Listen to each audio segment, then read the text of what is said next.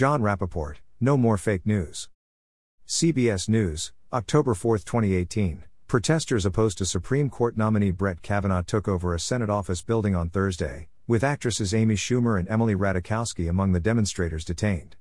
The Senate will hold a procedural vote on Kavanaugh's nomination on Friday, setting in motion a possible final vote on Saturday. New York Senator Kirsten Gillibrand addressed protesters, telling them, "This is a moment about all of you. All of you are speaking truth to power because you care about the future, you care about our children, you care about who is leading this country and who sits on the highest court in the land." Capitol Police said about 300 people were detained. In a video shared widely on Twitter, Schumer said, "I think we're going to get arrested." Women's March tweeted, "We were planning to shut down the Capitol building, but the authorities were so scared of this #Women's Wave that they shut it down for us." 1,000 plus women, survivors, and allies have gathered in the Hart Senate building. Every hallway. Every floor. Very easygoing press coverage. No problem. No outrage. No accusations of insurrection from the mainstream press. It was a protest from the left, covered by the left. And the Capitol Police promptly shut down the original target, the Capitol building. They didn't lead the protesters into the Capitol, as they astonishingly did a few days ago, on January 6. Here's another item from 2018 on the same protest. ABC News, Capitol Hill police said 128 people were arrested for unlawfully demonstrating outside of senators' offices and in the main rotunda of the Russell Senate building. About half as many protesters were arrested for protesting Kavanaugh on Thursday. Ho-hum. Another day at the office. Not a word about the desecration of our democracy. Now, if you really want to revisit a chaotic moment in federal building takeovers, let's go back to 1954. The U.S. House of Representatives Archives has an account. On March 1, 1954, while members gathered on the House floor for an upcoming vote, 3 men and 1 woman entered the visitors' gallery above the chamber and quietly took their seats. All 4 belonged to the Puerto Rican Nationalist Party and only hours earlier had traveled from New York City to Washington, D.C. The United States had annexed Puerto Rico in 1898, and the island's relationship with the federal government had long been a point of contention.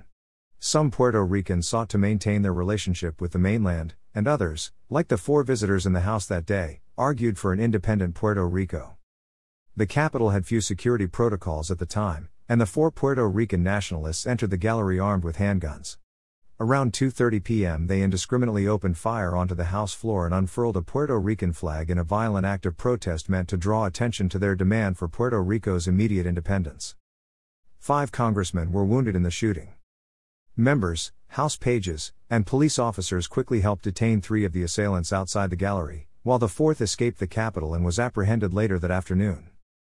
Joe Bartlett, a House page at the time, recalls, "I had just had a bundle of bills and had just stepped out the center door, on my way to the Senate, with these bills.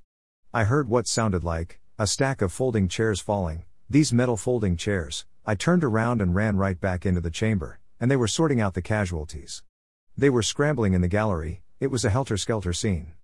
I went down the center aisle, and as I went down the aisle, Clifford Davis of Tennessee was sitting there. Davis had been shot through the calf, and he had his foot up on the seat in front of him and holding both sides of a bullet wound. I walked right into the well, where poor Alvin Morrell Bentley was stretched out there. The wound contributed to his early death years later. Bentley had been shot through the abdomen. Representative Kenneth Allison Roberts of Alabama probably suffered more, maybe longer than anyone. He was shot through the knee.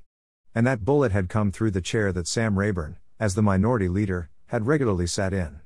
Fortunately, Mr. Rayburn was not sitting there at that moment. The bullet shattered Roberts' knee. Ben Jensen of Iowa was shot in the shoulder, and the bullet followed under his hide to his waist. The House of Representatives survived. After what happened on January 6, 2021, Congress will survive. So will the endless pompous posturing of the legislators and the press about the Capitol building being the people's house. The squalid deals contrived and voted upon in that house have nothing to do with the people. For the place to become the people's house, a revolution would have to occur. I'm not talking about the January 6, 2021, false flag. I'm talking about a vast decentralization of federal power, which would return the central government to its original role, as laid out in the Constitution. In that revolution, individual liberty and freedom would be paramount. Again, the main river of human history reveals a war for freedom has been fought from the beginning. It is still being fought. Pacified humanity is the disease. We are the cure. This article, Republished with permission. Originally appeared here. Copyright Jon Rappoport. All rights reserved.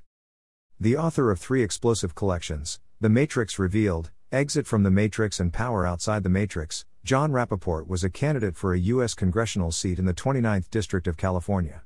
Nominated for a Pulitzer Prize, he has worked as an investigative reporter for 30 years, writing articles on politics, medicine and health for CBS Health Watch, LA Weekly, Spin Magazine, Stern, and other newspapers and magazines in the U.S. and Europe.